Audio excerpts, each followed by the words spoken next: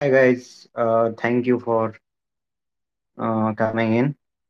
So this week has been interesting uh, on news perspective for crypto and Web3 at all.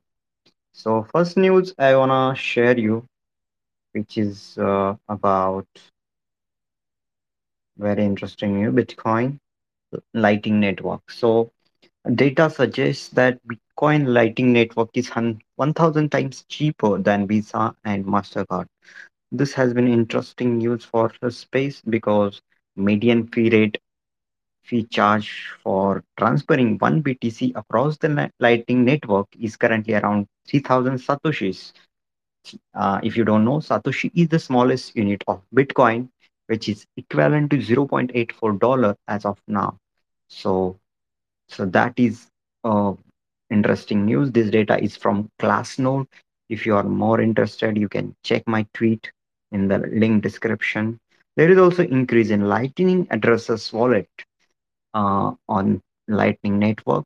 So that's how adoption is going on and how it's becoming cheaper and cheaper to transact with the Lightning Network. So what is Lightning Network? So Lightning Network is uh, layer 2 solution for Bitcoin network. So where you deposit your Bitcoins and all the settlements happen.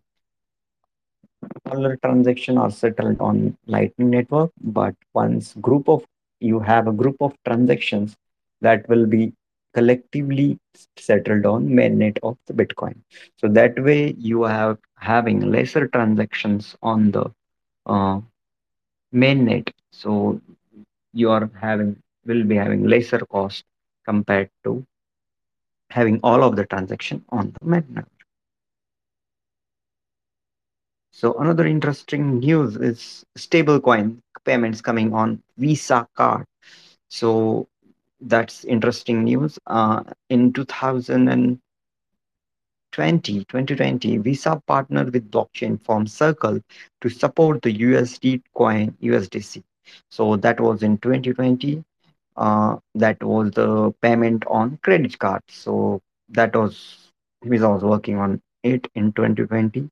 Later, now, in 2023, Visa is hiring software engineers focused on Web3 technologies to develop products that will help them to for creating the product that will mm, uh, enable stablecoin payments through Visa.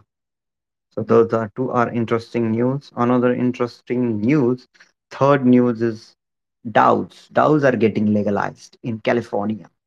So that is one of the best news of this week. So legal framework for DAOs is coming up in California. What it is built of legalizing DAOs, it gets passed. That means bill will enable DAO to incorporate in California. Folks also need to pay taxes, providing better protection for Californian participation in Web3 ecosystem. So these three news are interesting news, and that clearly shows mainstream adoption in the space that's going on. So anything else we can discuss will be interesting. Thank you for joining in, and that's a weekly news update from Akshay. So keep it up, and let's meet on next week. Yep.